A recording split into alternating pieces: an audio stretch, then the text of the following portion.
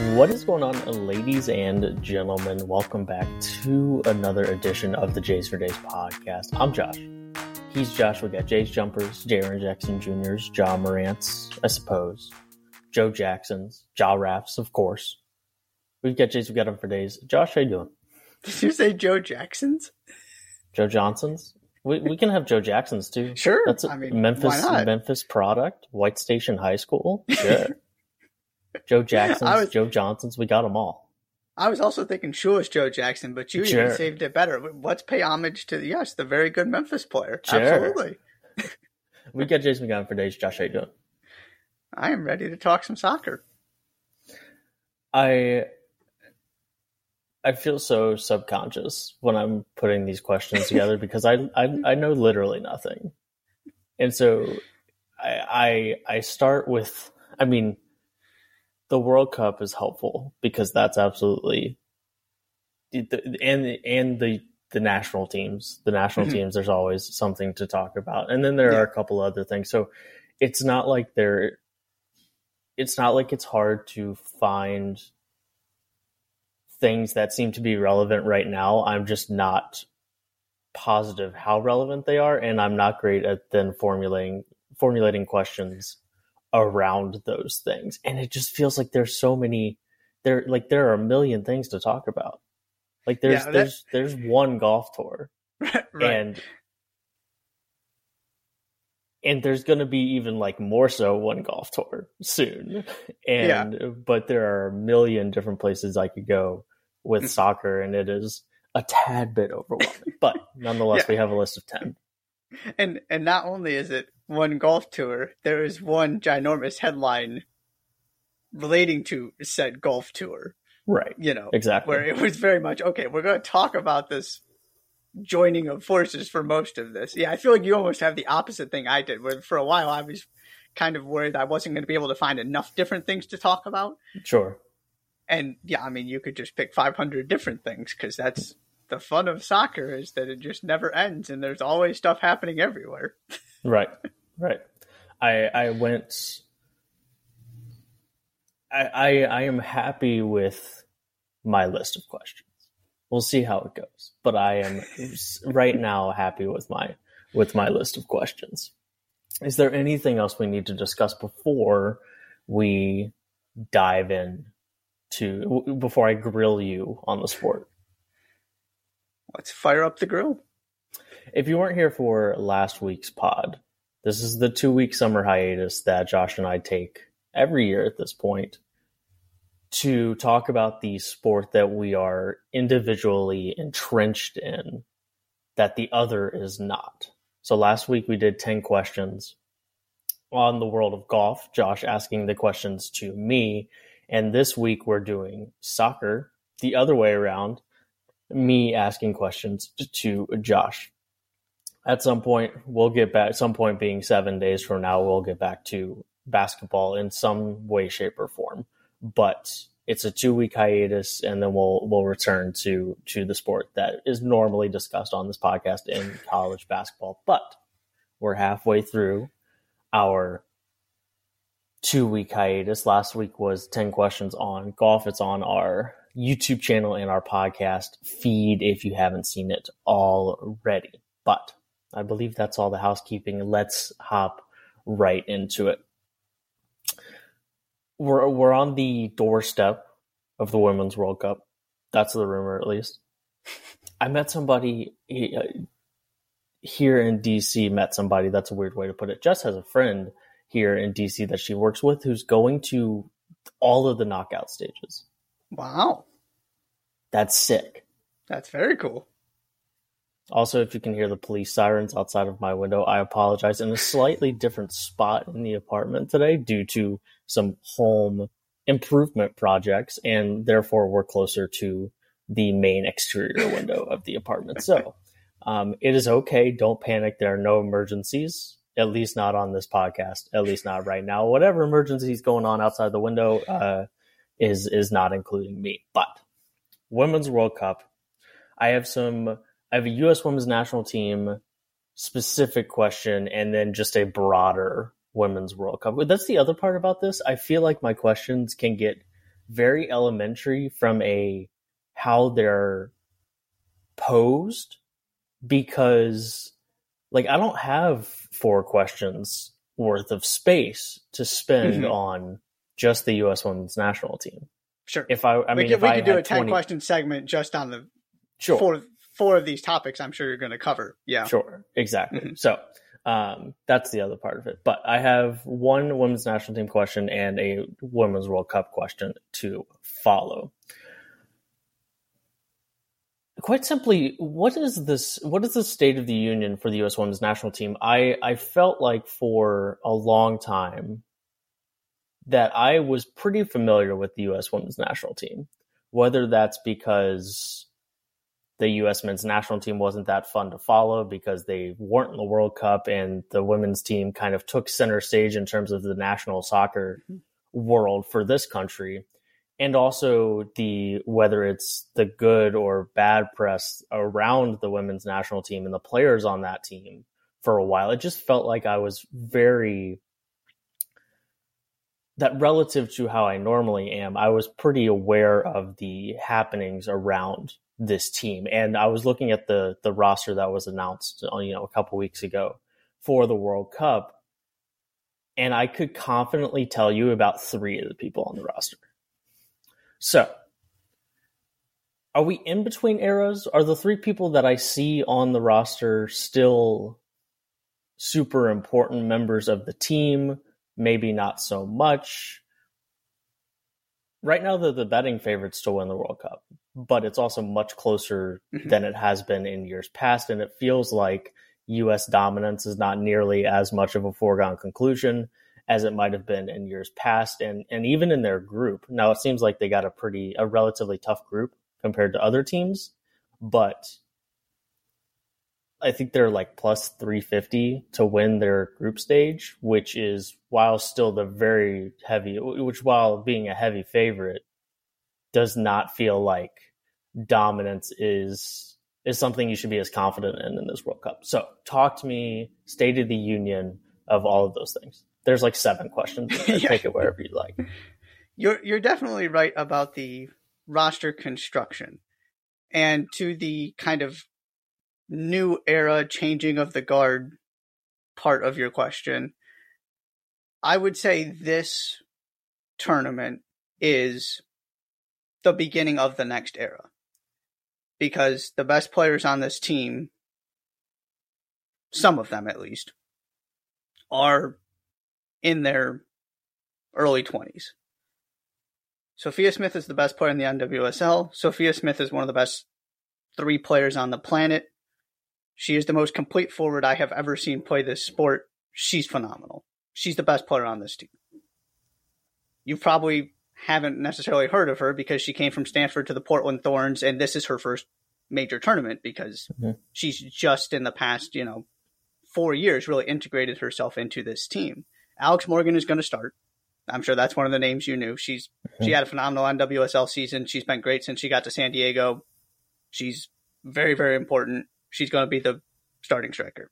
Rose Lavelle, Lindsey Horan are going to start in midfield. Those are 2 of your other kind of staples, sort of the bridge from the last era to this era. The players in their late 20s, super experienced, still playing at a super high level. So they're around. Alyssa Nair is going to be the goalkeeper, just like she has been for years at this point. Yeah. But other than that, you are talking about a lot of new names, specifically in defense. Naomi Girma's in her 2nd professional season. She's the best defender in the NWSL. I absolutely love her. She's sensational. To me, she's the best defender on this team too. But again, you probably haven't heard of her because she was playing at Stanford 2 years ago. And part of this is that Becky Sauerbrunn, the captain, who would have also started, is injured, so she's not available. Mallory Swanson, who's been around, even though she's still in her early 20s as well, injured, not available. So there are also a couple pieces that fans may have heard of or kind of be aware of that aren't on this team because of injury. In terms of roles, like I said, Alex Morgan's going to start. She's still super important. Megan Rapinoe is going to come off the bench some. She just announced that she's going to retire at the end of the NWSL season, so this is her last go-around with the national team. She is not playing the role that you would expect, where she's, one of the stars, one of the best players on the team. That's just not the situation. They are loaded on the wing, and I still will 100% go to bat for her being on this roster just from a leadership experience standpoint because this team is so young, and also because she's kind of a free kick specialist. She can just give you something different in the 78th minute when everybody is tired. But don't expect her to be playing huge minutes. That's kind of been the transition over the past couple years. Is she's still very much a big part of the team. She gets called into every camp, but she's not carrying this team on the field the way that, 2019, right? She was one of the faces, and obviously she's probably the most recognizable name on this roster. She's not going to play a super huge role on the field. I would still argue her role off the field, though, is vital. So with lack of U.S. dominance, or at least less assertive U.S. dominance, which I suppose just means not dominant, might come other potential winners. It's not like I was looking at, the runner up, the third place finish. It's not the same three teams every year. Like the women's national team, our women's national team has won each of the last two, but it's been a different collection of other teams finishing in that runner up and third place spot. What are some of who are the biggest competitors? It seems to be very Europe centered in terms of the biggest competitors this time around. But even if it's teams, players, names outside of Europe, what are kind of the other biggest storylines heading into the event? Yeah, this is easily the most balanced, deepest, most competitive Women's World Cup ever. Partially because, this isn't a U.S. women's national team full of... Oh, the other name I forgot to mention that's been around, Julie Ertz is back in the fold. She had taken time off because of her kid and kind of just getting, adjusted to life as a mom, and then she came back. And so that's another name that you probably know if you just kind of pop in and out to watch this team in the World Cup and the Olympics, is she is also back and going to play a big role. But, it is a young team, right? Most of these players haven't done this before. This isn't a team of players in their late 20s who have won 2 World Cups and it's kind of just business as usual. It's a new group, and it's a group that's not as proven. So there's that part of it that you may not be as confident in this U.S. team for that reason. The other thing in terms of storylines is the injuries. I already mentioned U.S. lost captain and their best attacking player over the past couple of years in Mal Swanson. England, who just won the Euros, lost their captain, best attacking player, and Beth Mead, captain being Leah Williamson. Those are your 2 most talented teams, just from a pure roster standpoint in the world. They both had lost 2 crucial players. So then you throw that in there. And then you've got, the kind of rise of everybody else. You're absolutely right. It's Eurocentric.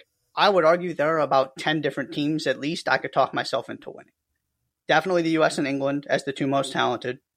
Spain has arguably the best player in the world in Alexia Putellas, and a very good team full of Barcelona players that just won the Champions League. Now, some have said Barcelona players are not playing due to issues with the federation, so there's that part of it too. So all these teams that are the favorites have kind of these question marks. Canada won the Olympics. Striker Janine Becky tore her ACL. She's not there. That's a big loss for Canada. Germany was right there with England. Germany's going to be excellent in this World Cup. The Netherlands obviously have had success in major tournaments recently. They're going to be there, although they are also dealing with some injuries. I'm really, really big on this Norway team that just can't seem to realize its potential. Maybe this is the tournament that Norway pulls something off. Denmark's going to be there. Sweden's going to be there. And the other team I would throw out there outside of Europe and the US is Australia, because it's at home, because Sam Kerr is the best striker in the world. Sam Kerr could kind of just win this thing by herself. And they're a top 10 team in the world talent-wise as well. But you combine the fact that they have the best player at the most important position and are at home in a World Cup where there's no clear, this is the team to beat. They're way better than everybody else. It'd be a huge upset if they lost. The injuries to the favorites, it is very much wide open. Yeah, I was thinking about that last night. There are 10 teams I could talk myself into winning this thing, and I've never felt that way before. That's sick. Yeah, it's cool. Before is it like 3, 2? Yeah, 3 to 4 probably. Okay. That's sick. And I didn't even mention France too. France has been around, has terrific players as well. You know, the Lyon Champions League teams. Yeah, there are 10. I wouldn't be stunned. Some of them I would be rather surprised, but you could talk me into a world in which they win. What's the club soccer hierarchy for the women's game? It's a great question. I've been trying to figure that out myself, talking to different kind of professional players and getting different feels for this. The conclusion I've come to that's been supported by people, and one in particular, who has played both in France and in the NWSL, is your very best teams are the cream of the crop in Europe. Your Barcelonas, your Lyons, your Chelseas, etc. Because they have such an advantage over the rest of their league. So you have all of the best French players playing for Lyon and PSG, and most of them are playing for Lyon. And then you throw Lindsey Horan from the U.S. women's national team in there too, a couple other internationals. They're just really, really good because they're stacked. NWSL is the opposite. There's so much parity. The gap between the best team and the worst team is tiny. And so from a depth standpoint, the most difficult league is definitely the NWSL. But if you throw all the teams out there, I think there would be a handful of European teams that would beat the NWSL teams just because the talent is spread out across the league. Okay. If that makes sense. Yeah. So the gap is really small. So it just, the NWSL teams would be competitive in the Champions League, no doubt. They probably just wouldn't win it because instead of having 10 internationals, they have 3 to 5. Sure. That's interesting because in the discussion with, I didn't have that question written down, but I asked it because you referred to several players on the women's national team that play in the NWSL as some of the best in the world.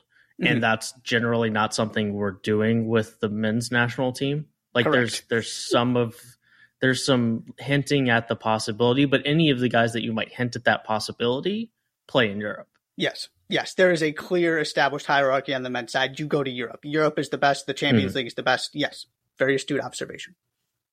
Thank you. I feel like that. I feel like you're giving me a layup, giving me credit for observing that Europe is higher in the hierarchy versus the MLS. But I'll take the layup. I'll take the 2 points. Okay, men's national team. It's July 10th, Monday, July 10th. Last night, it was last night, right? Yeah. Not 2 nights ago. Last night they beat Canada in penalty kicks in the Gold Cup. Yes, it was not with the best team that they could put out there, but it was still almost a result that hasn't happened on U.S. soil in like 70 years, right? Yep. And it would have also been a Gold Cup exit in a round earlier than since like 2000 or something. So it would have been a striking result. And I think it still seems to carry a little bit of weight, even though they did end up winning.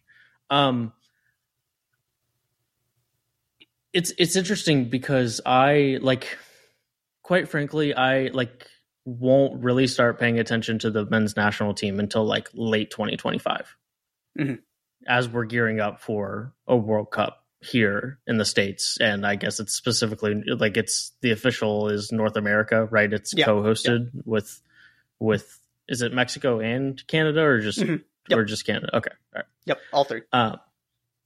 So my question is, in some ways it feels like I should feel different about the U.S. men's national team. And I was listening to a podcast that wasn't soccer centric, but kind of there was some impromptu soccer discussion about the men's national team and about, things like if you showed this roster and the kind of the makeup and the skill and the speed of this roster to somebody 30 years ago and said, this is what the U.S. men's national team looks like, that it would be kind of crazy to think about. And it wouldn't be the type of roster that the men's national team used to put on the field. But in many other ways, it feels like we're just kind of running in the same circle that we always are, that there's some talent, but how cohesive of a unit are they actually? We don't really know. It always seems like we don't really have any idea. There always seems to be a conversation about whether or not the coach, the leader, should stay or go. And as a result, it just kind of also feels like nothing has actually changed. So my question behind all of that is, how am I supposed to feel about the U.S. men's national team right now? Oh, you should feel which direction? Like, should I feel very good? Should I feel not very good? I'm doing the thing where I give you possible answers, and I should never do that as the question asker. So I will just shut up and let you talk. Oh, you should feel very, very good. Okay. This is going arrow pointing directly up. After World Cup, where I know people weren't thrilled with the result and it was just getting to the round of 16 and the Netherlands game was disappointing. They, performance-wise, were outstanding in terms of being able to dominate the ball, to render England toothless for 90 minutes. From a tactical execution standpoint, I was super, super impressed. Okay. That wasn't just kind of finding a way to get through. That was imposing your will on people, which is something this team typically has not been able to do.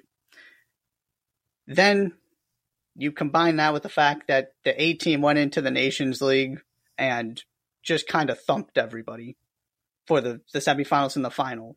They are clearly the best team in CONCACAF right now, the North American region. When was the last time you could say that? Has that ever been true? Like, I mean, you said clear cut.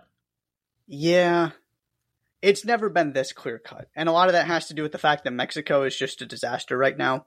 They've already gone through 2 managers since the World Cup ended. And it's not just that this U.S. team is the best U.S. team ever. It's also that Mexico is just not in a good spot right now. Gotcha. And Canada is on the verge of bankruptcy. It's just not great for everybody else. So we'll take it.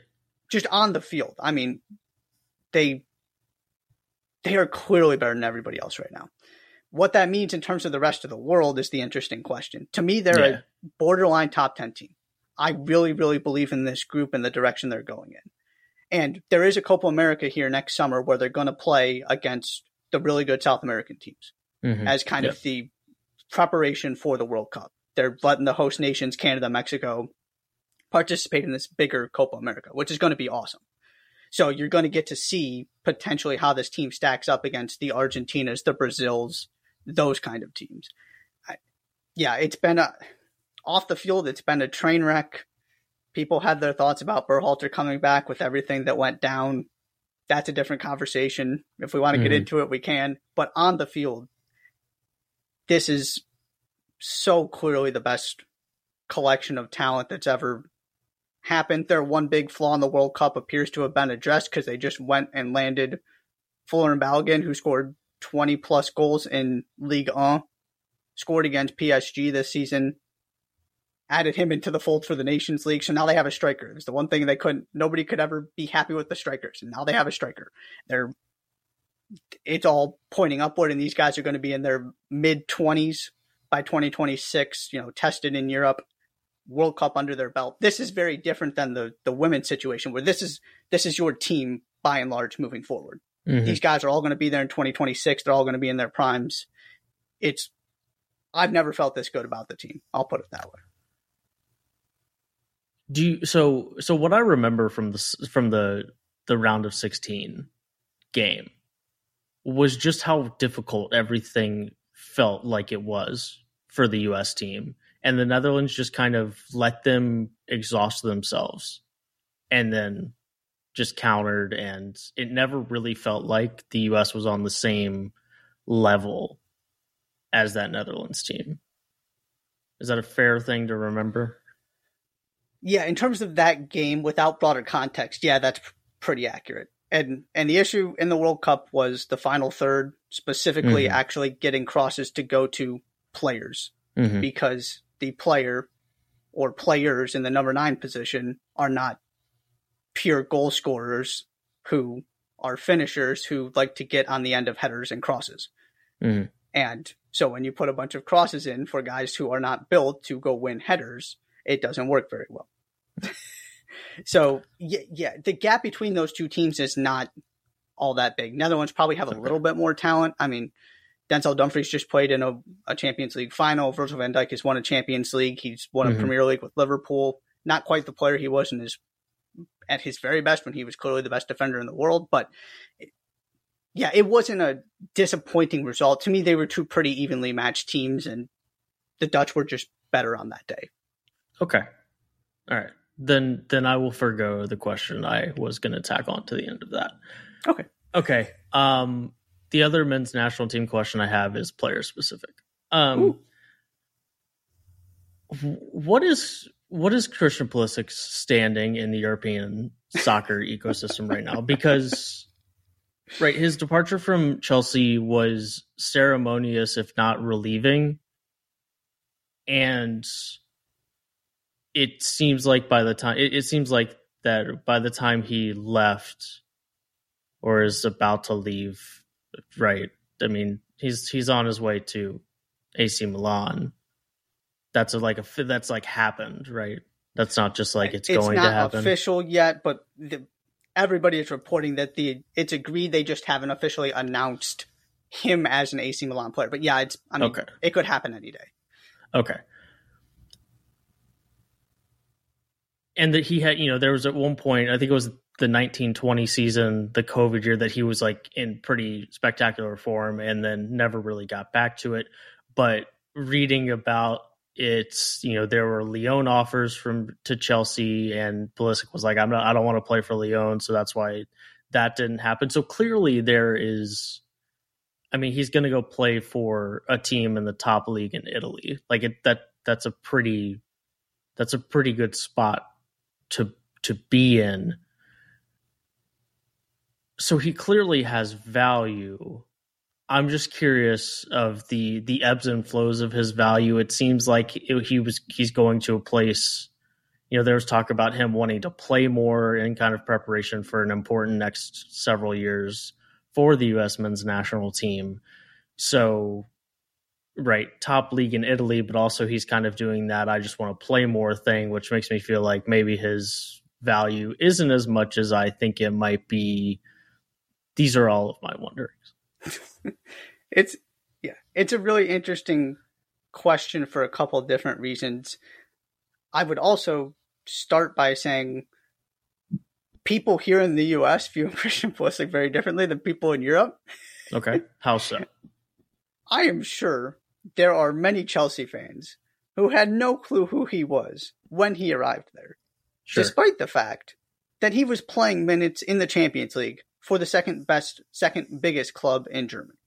It's not like he came out of nowhere from MLS. He was playing for Borussia Dortmund in the Champions League. Right. And he was playing meaningful minutes for Dortmund. And he just kind of showed up to Chelsea. Everybody here freaked out because, of course, it's a U.S. men's national team star playing for Chelsea.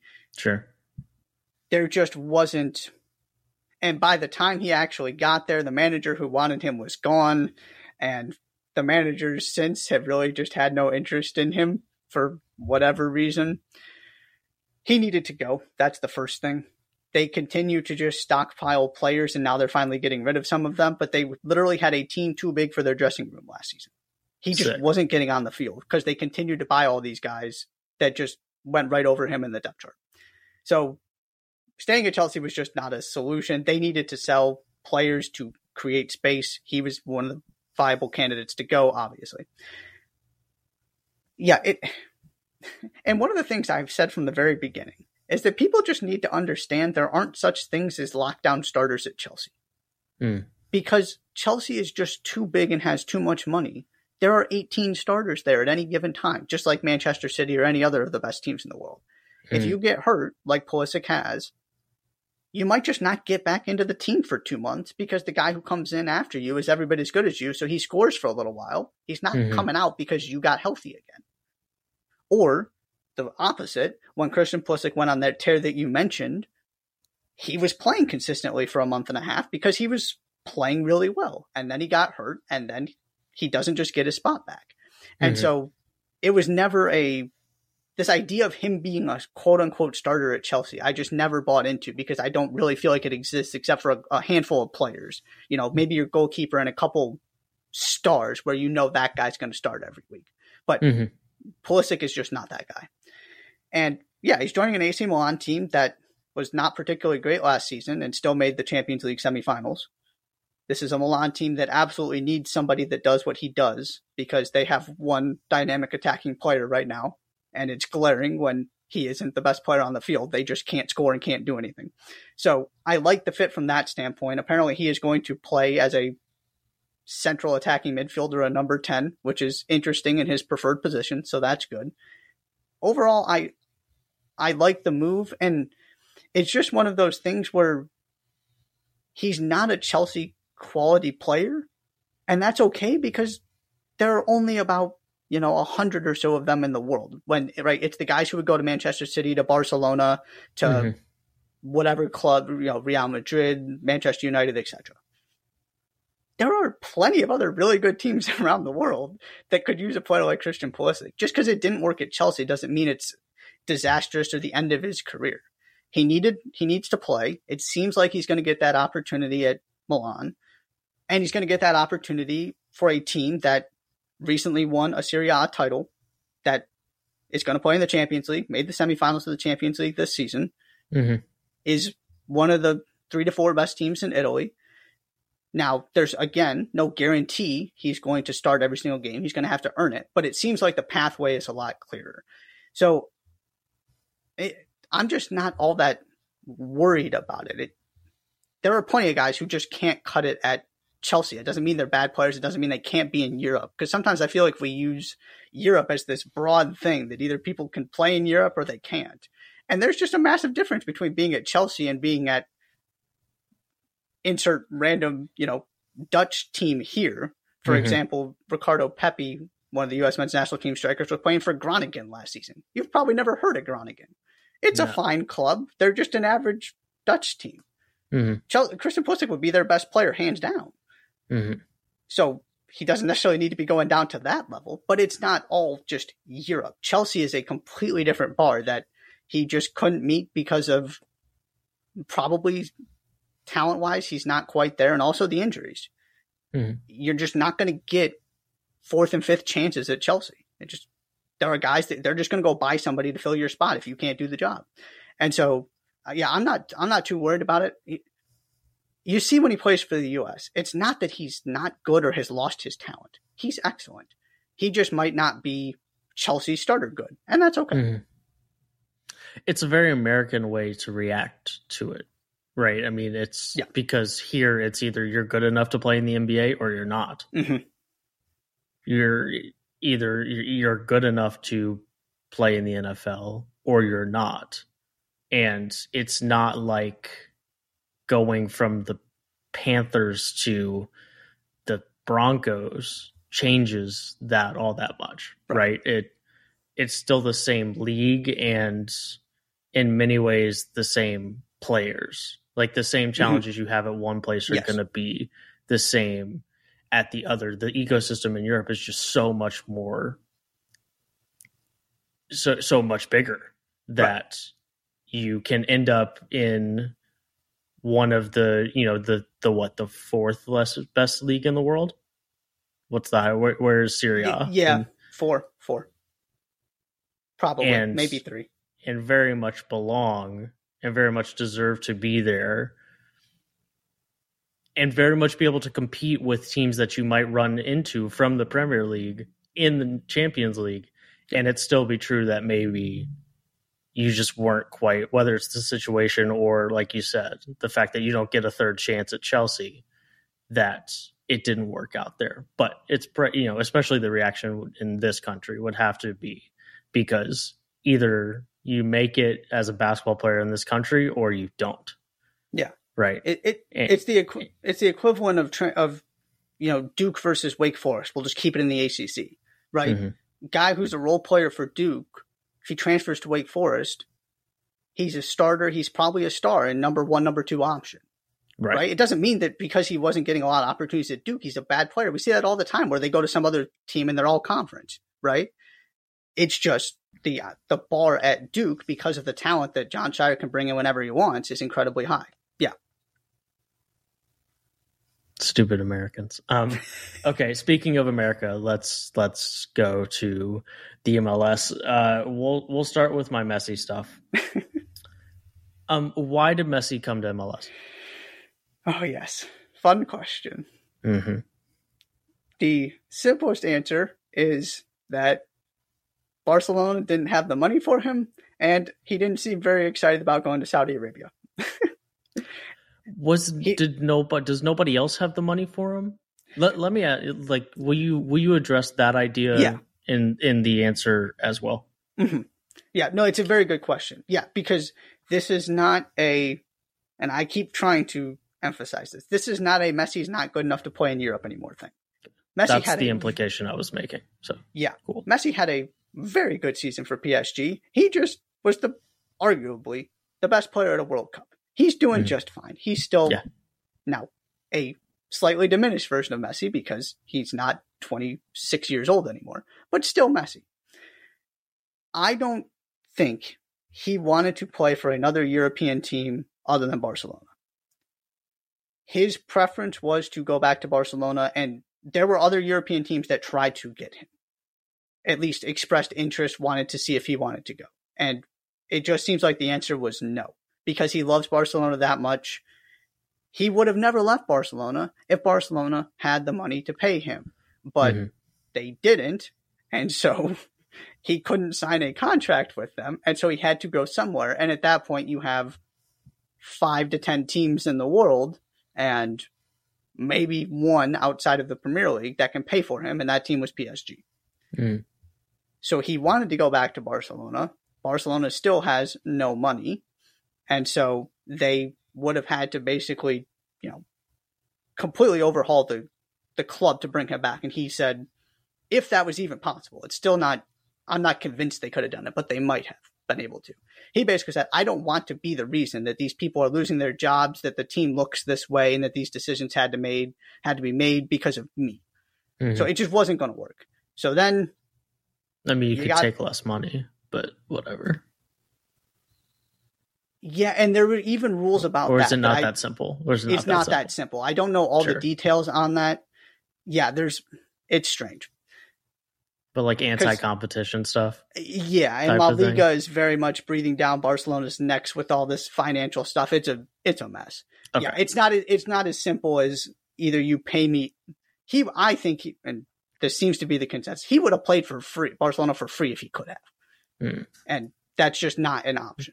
But it's not as simple as, hey, I love the Cleveland Cavaliers.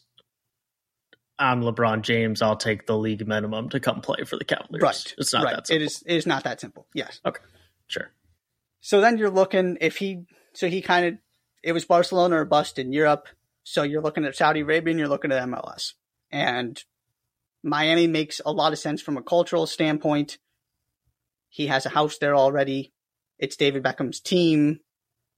Miami is cool. Mm-hmm.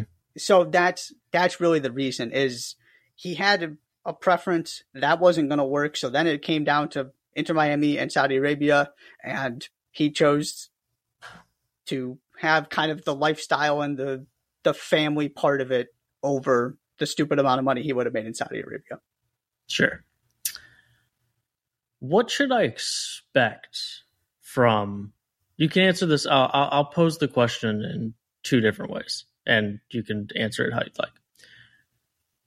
What should I expect from Messi's tenure in Miami as part of the MLS?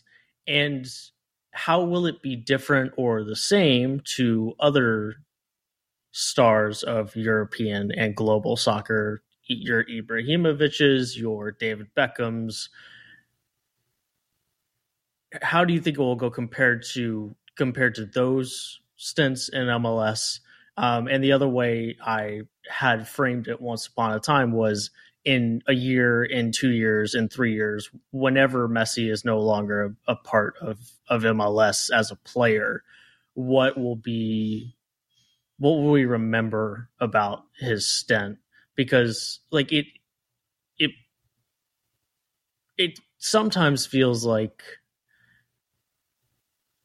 I don't remember any of those guys like actually being like, not that they didn't play, but it's not like I remember the Beckham era of MLS specifically. And maybe Messi is just so big that we will remember it, but it kind of feels like that it just won't be as big of a deal as people might think when he actually just starts playing. Will he actually play all that much? All of these things. I just have general curiosities about what this actually looks like. It's a great question, and I don't think there's a way to have a great feel for it in totality until he actually takes the field. Sure. I would start by reiterating what I said before. This guy can still play. He's going to wreck people. It's going to be awesome to watch. It's not like he's going to be the exact same player he was at PSG this season. He's not going to run. He's not going to defend, but he's going to get the ball at his feet. He's going to make those 4 sprints a game when he feels like he can create a goal, and it's going to be magical. He's going to do his thing. He's going to be Messi. So I expect this to work. I guess I'll say that first. From a production standpoint, I don't see him being a flop where he just doesn't come and do anything meaningful. The part that I have reservations about is kind of the more implications for the league and for Inter Miami. People still don't give MLS the respect it deserves in terms of the teams and the talent in the league. And so every time somebody comes over, it's, oh, this dude's just going to wreck everybody. And yet, the biggest names in this league, from Xherdan Shaqiri to the Italian designated players, Federico Bernardeschi and Lorenzo Insigne in Toronto, who won a European championship with Italy in the summer of 2021, to Ricky Puig in LA. They're finally starting to figure things out. He came from Barcelona as a guy in his early 20s. These are your biggest names in the league. Their teams are all bad because they're not complete teams. The best teams in this league have a bunch of guys that generic soccer fans haven't heard of because they're the best cohesive units. You can't get away with 2 or 3 guys in this league. It doesn't work. It's too good. And so I get really tired of that narrative. And that's where I'm interested in Inter Miami, because Sergio Busquets is coming with Messi, former teammate at Barcelona, another guy in his late 30s who's not going to run. He's going to control the midfield. He's going to dictate tempo, but he's not going to do the dirty work. So now you've got to find a goal scorer that's reliable and all of these guys to actually do the running for you. And this Inter Miami, and you got to find defense because they're just bad right now. They're not as bad as their record indicates because their midfield is injured. They would be better if they had their midfielders, but they don't right now. So it's not like he's walking into this very good situation where he's a missing piece. They're going to have to rebuild this thing entirely. If there's somebody that can do it, it's their new manager, Tata Martino, because he's worked with Messi twice before. He managed Barcelona. He managed the Argentine men's national team. He's also won an MLS Cup building Atlanta United from scratch. He is the perfect person for this job. So I think the hype is going to be justified in the sense that if he's going to come in, he's going to be amazing to watch. It's going to be Messi. You're not going to be disappointed in terms of what he gives you week in and week out. This idea that they're just going to wreck the league, though, I don't buy. They are so far from being an MLS Cup contender at this moment. But a couple smart signings, Tata Martino gets a couple guys from South America that you haven't heard of, and all of a sudden they're in business. So, and I think he's going to play most of the games. He's not going to probably play all of them, but it's not like he was doing a lot of running and putting in this extra effort in Europe anyway. He can basically just do what he was doing and carry it to MLS against defenders that are not, of the highest caliber. So, and the other part of this is all of those guys you mentioned, yes, to varying degrees, some have been massive successes, some have been significant failures. Those guys aren't Messi. Messi's on a whole other level. So sure. I think this is going to work in terms of Messi. The part I am less convinced about is that Inter Miami is going to become this juggernaut that can't be beaten. And the other interesting part of it, in terms of kind of what it does for MLS, I do think it really helps that it's building up to the World Cup. Those two things combined, I think, is going to help his time in MLS have more permanency to it. That it's not just going to go away, because right after that, you're talking about a World Cup. And the last time a World Cup was here, it had a massive impact on this sport moving forward in this country on the men's side. So those two things combined, I do think there's going to be a lasting impact. I don't think it's going to be a situation where he comes, he goes, and everybody forgets about MLS. Do I think there's going to be a massive impact when he does leave, though, because the entire nation of Argentina is no longer going to care about Major League Soccer when Messi's not right. It's not like he's going to be able to transfer all of his star power permanently. But I do think it's going to help continue to raise the profile of the league and to get really good players in the league because they want to play against Messi. They want to play with Messi, that kind of thing. So I think it's all good. I'm not too worried about it being this catastrophic failure. Mm-hmm. I just think everybody needs to slam on the brakes a little bit in terms of what this is actually going to look like, because they're not making the playoffs this season. It's about building for next season at this point, because they're just awful right now. Does his impact on MLS come more outside of this country than inside of it? Yes, 100%. Does he break the soccer circle in the sports world in this country? Like does he is Stephen A. Smith ever going to talk about Messi on the First Take? It's a great question, and I would say no, other than I'm sure the first time Messi scores a free kick goal, it's going to be on Sports Center because it's Messi and it's a cool free kick goal. The first time he does something Messi-esque, it's going to get mentioned because it's a way to kind of connect all this together. Sure. But even into the Miami community itself, there's already some of this that some people just don't care because it's Miami. Mm-hmm. They got bigger things to worry about and to do, right? It's Miami. There are plenty of ways to keep yourself entertained in Miami that have nothing to do with soccer.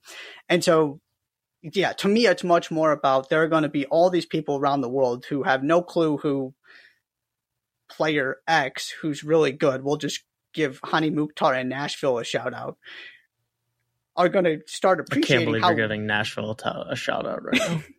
Unbelievable. These guys who are really good players that could be playing in Europe, they're going to get some more love, which is cool. Yeah, but to me, it's much more about building the global brand and getting people interested in Major League Soccer and to show a little bit of more respect to Major League Soccer that aren't in this country, rather than raising the profile of this country. Because people are going to want to come see Messi. They're, the Inter Miami's selling out every game, even ones that he might not play in. And that's going to continue to be a thing. People are going to want to watch Messi. But I don't think those people are the ones that is kind of the goal to target in terms of long term, because I don't see people watching Messi make them become ardent MLS fans and defenders moving forward. To me, it's much more about the global impact of it. Has Messi played his last European club soccer game? Ooh.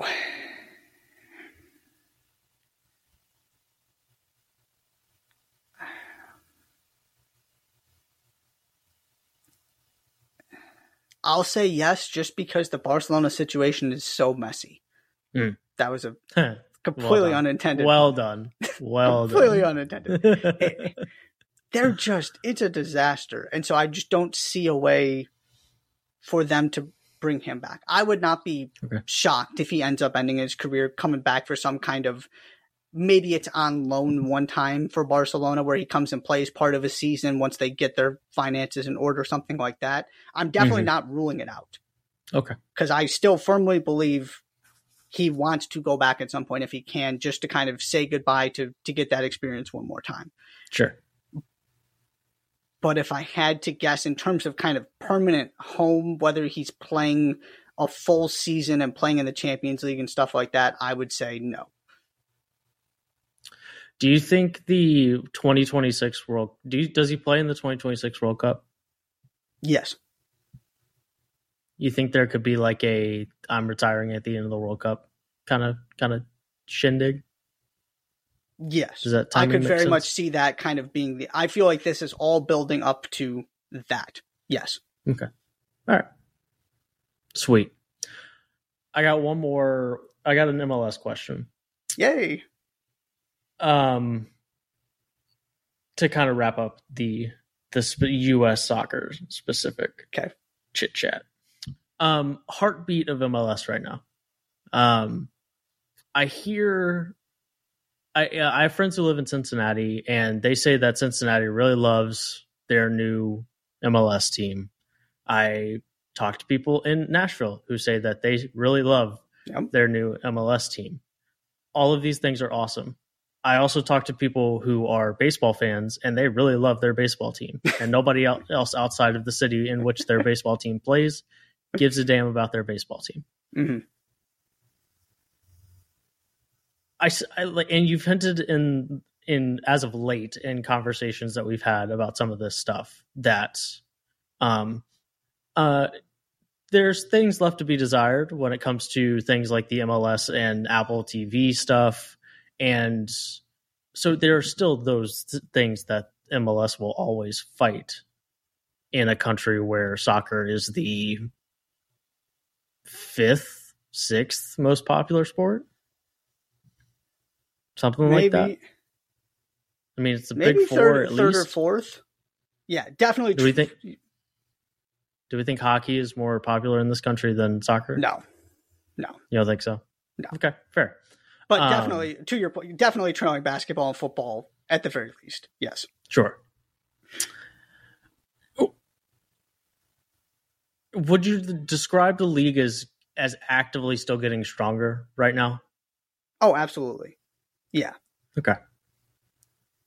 What and I ask you this question every time we do this. What's next? Because there's got to be more to it than we're just going to ask Messi to come to the MLS and hopefully that solves all of our problems. Yeah. The biggest thing that you alluded to that has kind of reached the end of that part of the process is the local fan support part of this. Mm-hmm. If you are good, people are going to show up. You see that with Cincinnati. Now, Cincinnati has a great fan base anyway, but those people are having the time of their lives at TQL Stadium this year because they just don't lose. They had won 10.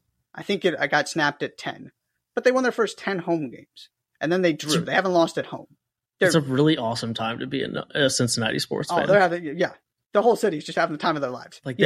They are buzzing. Oh yeah. Yeah. And Nashville too. They've been really good since they entered. They've got one of the best players in the league. They've got a cool vibe. Even a team like the Union, who struggled to get attendance for a long time, all of a sudden they got really good. They fill out Subaru Park every week. The Timbers, the Sounders, you can go down the list. Mm-hmm. If you are good and you are functional, people are going to show up and they're going to care, which is awesome. Because that hasn't, been the case for the entirety of the league. Mm-hmm. The next part of it is really trying to establish it as a destination league, I think, which is starting to happen, and having Messi helps with that. But this idea that you don't have to necessarily be always looking to Europe. Because that's ultimately what MLS is competing with, is can you get to the point, you're not going to be the Premier League, you're not going to be Bundesliga, you're not going to be La Liga. But can you get to a point where you are competitive and on the same level with the 5th, 6th, 7th best league in Europe? Can you be a top 5 league in the world? Not there yet by any means, but getting closer from a talent perspective. So can you continue to convince 26-year-olds who have a future in Europe, like we talked about last year, Cucho Hernandez in Columbus. Columbus, not a destination city, all due respect to Columbus. Convincing a guy who has Premier League experience, who could have gone to plenty of European clubs, to come and play in MLS. And Atlanta United, Thiago Almada, was on Argentina's World Cup team. Now, he's about to go to Europe, but that dude is ridiculously good. You're starting to see more and more of guys in their prime coming to MLS who, and Hani Mukhtar is a good example of this too. He was doing fine in Europe. He just kind of couldn't get his opportunity in the Bundesliga at the highest level. So he decided to come and do something different in MLS.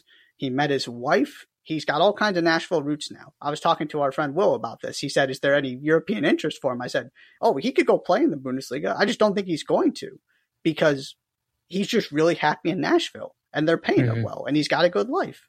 And so that to me is the next step, is the more guys you can get like that, where they're choosing MLS over, say, the Dutch Eredivisie or the French Ligue 1, your fifth and sixth best leagues in the world.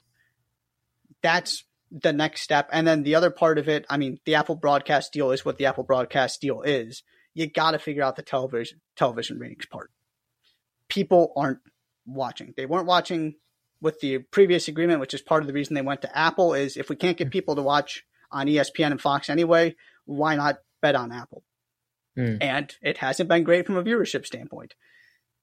You got to get people here to care more, because like you said, it's not like people are tuning in to watch FC Cincinnati outside of Cincinnati. It's not a fan base problem. It's a general attention and specifically viewership problem. So that would be the other step that I would like to see, is somehow, some way, got to get people to care more.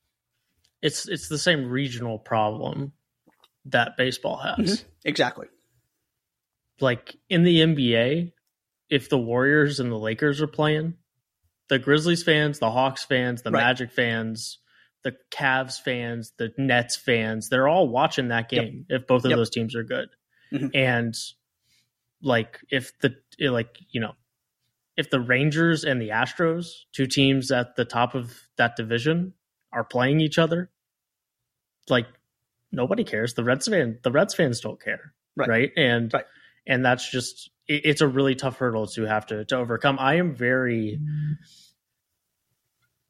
when a team is trying to grow, or a league, I'm very much in the camp of, you need to make it accidentally available on someone's guide as much as possible. Yep. That is one of the big talking points with the Apple deal, is how difficult it is to find it. Right. That's the fundamental issue with an Apple deal. Or like games only being shown on Pika, like all of the streaming deals, that you're not going to accidentally find it. You have to go looking for it, and you have to know where to look. And if nothing else, a soccer game on FS1 is going to be on everybody who has DirecTV and everybody who has the Xfinity, like in the country. They'll accidentally scroll past it at some point. And there's something to be said for that. But that's interesting. I think it's fascinating, because to your point, I mean, Messi coming to MLS is the thing that people are going to talk about, but it's not like there aren't talented young European players coming to play in MLS. It just doesn't make the national news cycle in sports the way that Messi does. Yeah. And I would also add, it's not a soccer viewership problem. It's an MLS specific problem, because people will watch the Premier League all day long. Right. And that's also part of it, is you're battling against other soccer content in addition to the rest of the sports and the rest of stuff on television. That's interesting, because it's absolutely, like, you hear things about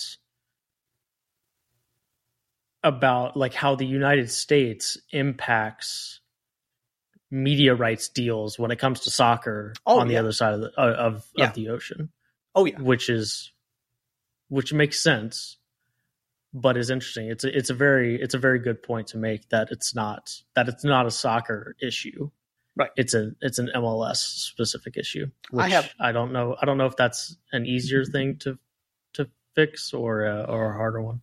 Yeah, that's a good question. I have all kinds of friends who watch Premier League and just don't pay close attention to MLS at all and don't really watch it. Yeah. Mm-hmm. All right, I got two more. All right. One kind of golf crossover episode adjacent here. How is the Saudi Public Investment Fund impacting the sport right now? Yeah, I figured we were going to get to this. To me, it's very, very similar to LIV. It's kind of the same story of there are going to be guys who take the money. Mm-hmm. It's not going to, not just there are going to be. There are guys who have taken the money, starting with Ronaldo and going to any number of other players. You know, you have now 2 Ballon d'Or winners, the award given to the best player in the world, playing in Saudi Arabia. And another one in Messi, who's won the bazillion times, coming to MLS. So basically there might be a Ballon d'Or winner or 2 in Europe, and that's it, which is just wild. But they're going to win. They're going to get some people because of the money. That's number one. Karim Benzema's there. Ronaldo's there. You can go down the list. The second part is they are also becoming the unloading ground for undesirable contracts that European teams won't pay. Mm-hmm. This is where Chelsea has benefited greatly. They've just basically left their undesired players and just sent them to Saudi Arabia because Saudi Arabia will pay them. Mm-hmm. Other teams in Europe, not particularly interested in them because they're getting paid a bunch of money by Chelsea, but you can get rid of them through Saudi Arabia. So that's another impact. And the part of this I'm really interested in, because right now I feel like it's very LIV-esque, where some guys go, you're just going to kind of forget about them. They'll show up on your Twitter or your Threads feed every once in a while because they do something. It's not like it's changing the world of European soccer because it's a handful of guys. It's going to continue to get bigger. They're going to continue to keep throwing money at whoever they possibly can.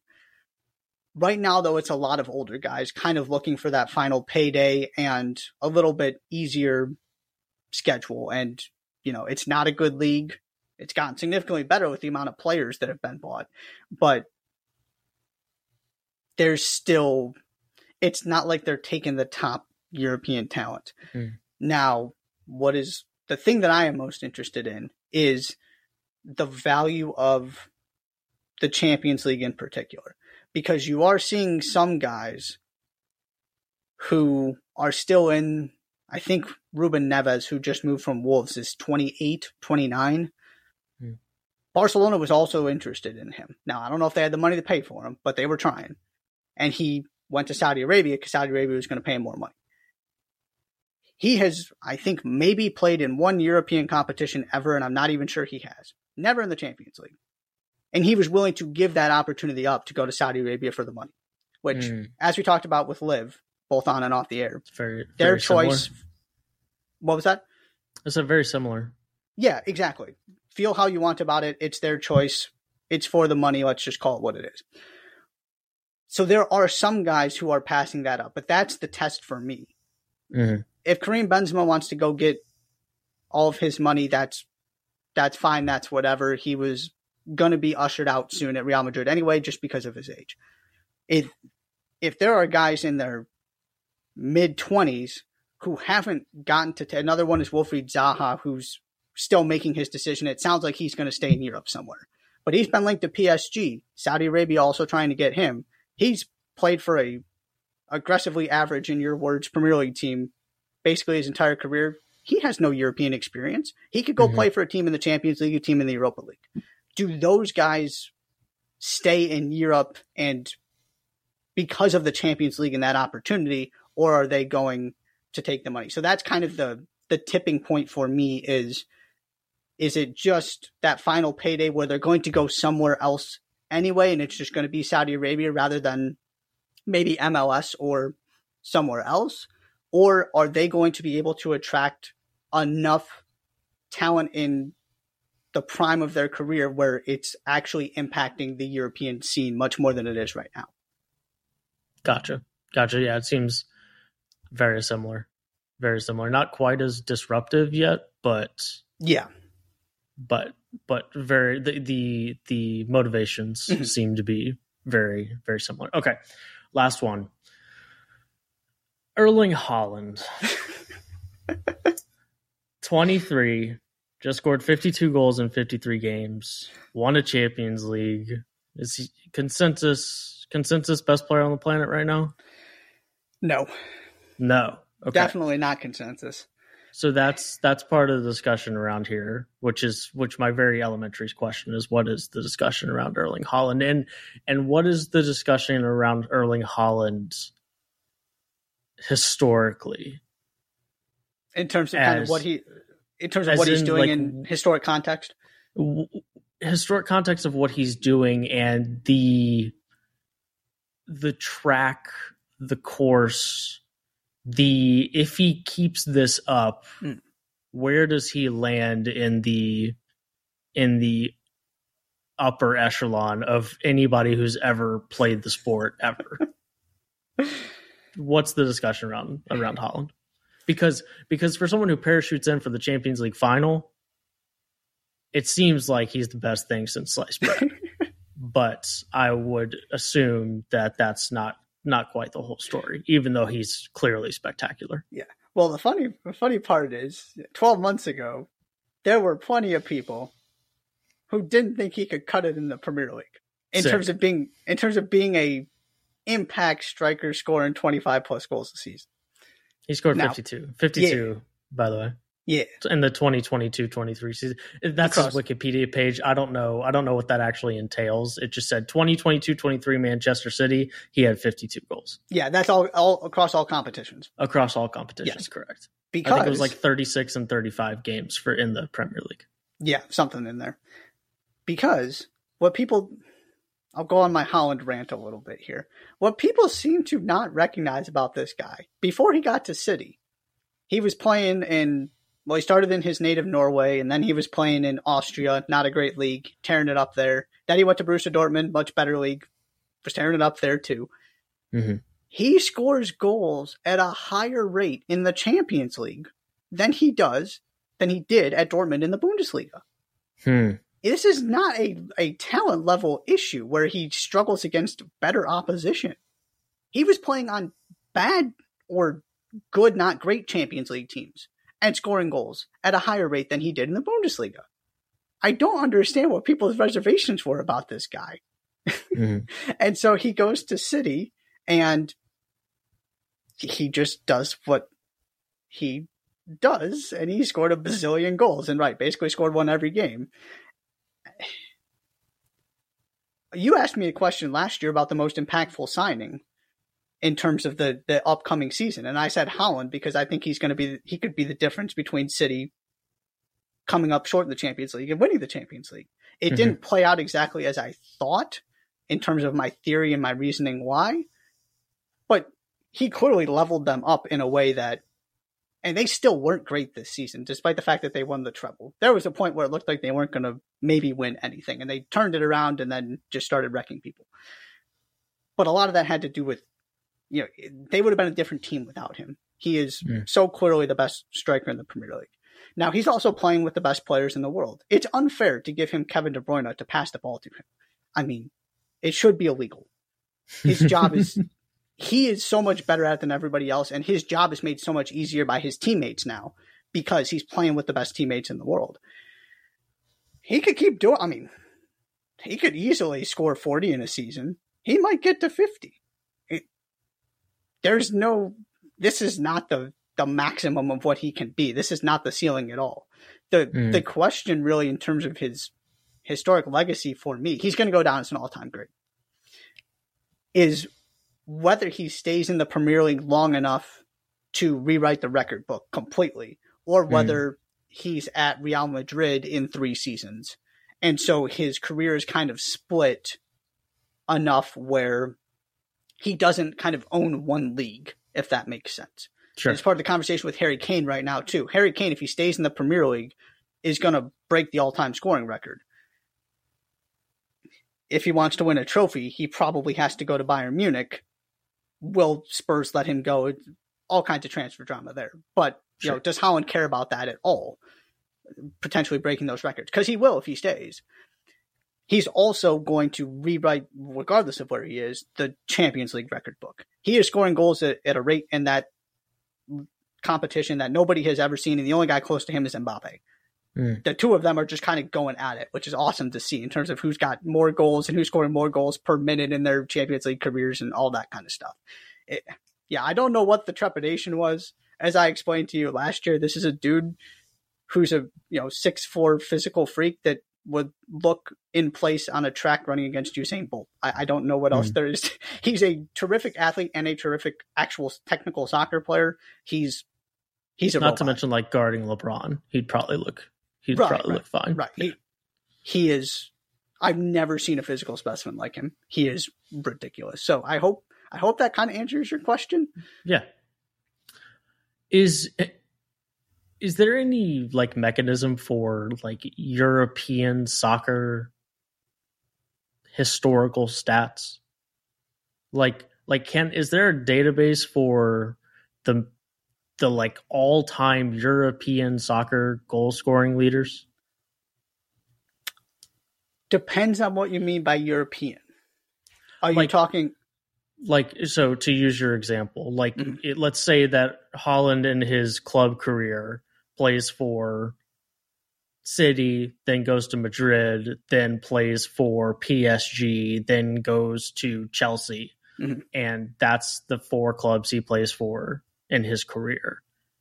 And then there's Ronaldo, who, played for United and then went and played for Real Madrid. Is there another team in Juventus Europe? And then back to United? Right. Yeah. Right. So is there a place where I can see which one of those in this hypothetical scenario? Is there a place where I can see which one of those guys, other than just adding them up across their seasons or adding them up across each season and each in particular league? I just think that would be a cool place to be able to contextualize guys that are playing all over Europe.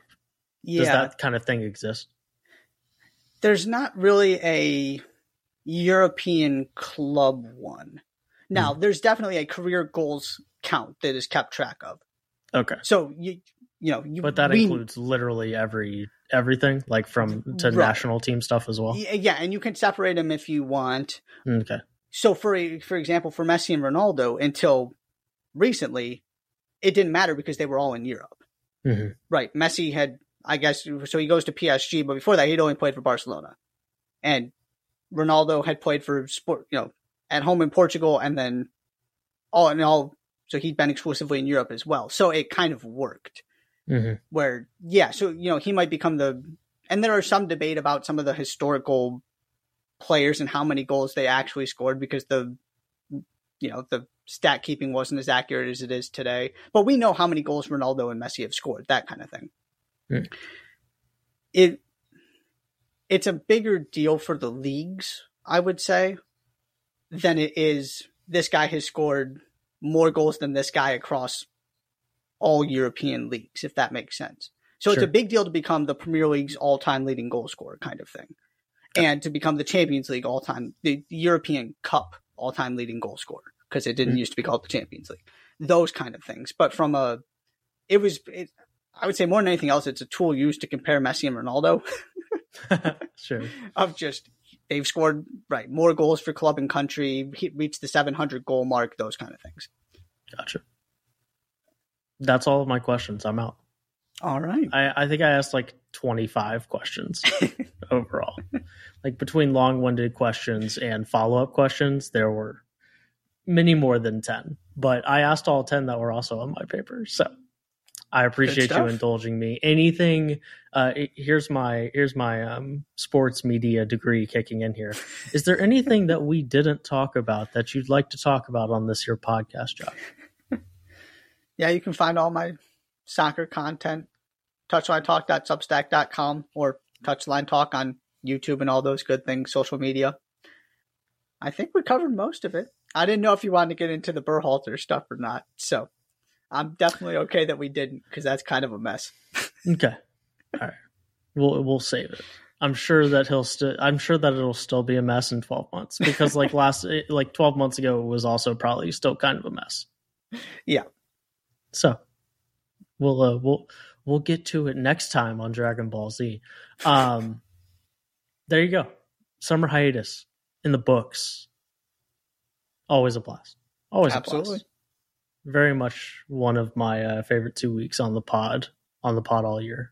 We will regroup and turn our attentions back towards college hoops. There's some things going on. Not a ton.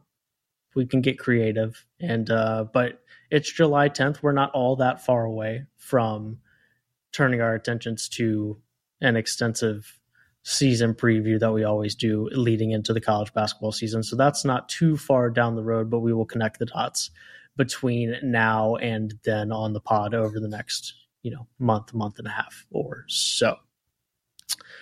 Josh, you got anything else? I don't believe so.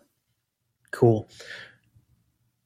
Please subscribe to the Jays for Days podcast on Apple Podcasts, Spotify, and Google Podcasts. Follow us on Twitter at Jays for Days Pod, YouTube, Twitter, TikTok, all of those fun things. And we will be back next Monday. As far as I know, there are no plans to skip next Monday. So I believe we will see you next Monday. Thank you so much for listening to this edition of the Jays for Days podcast. I'm Josh. He's Josh. We will see you later.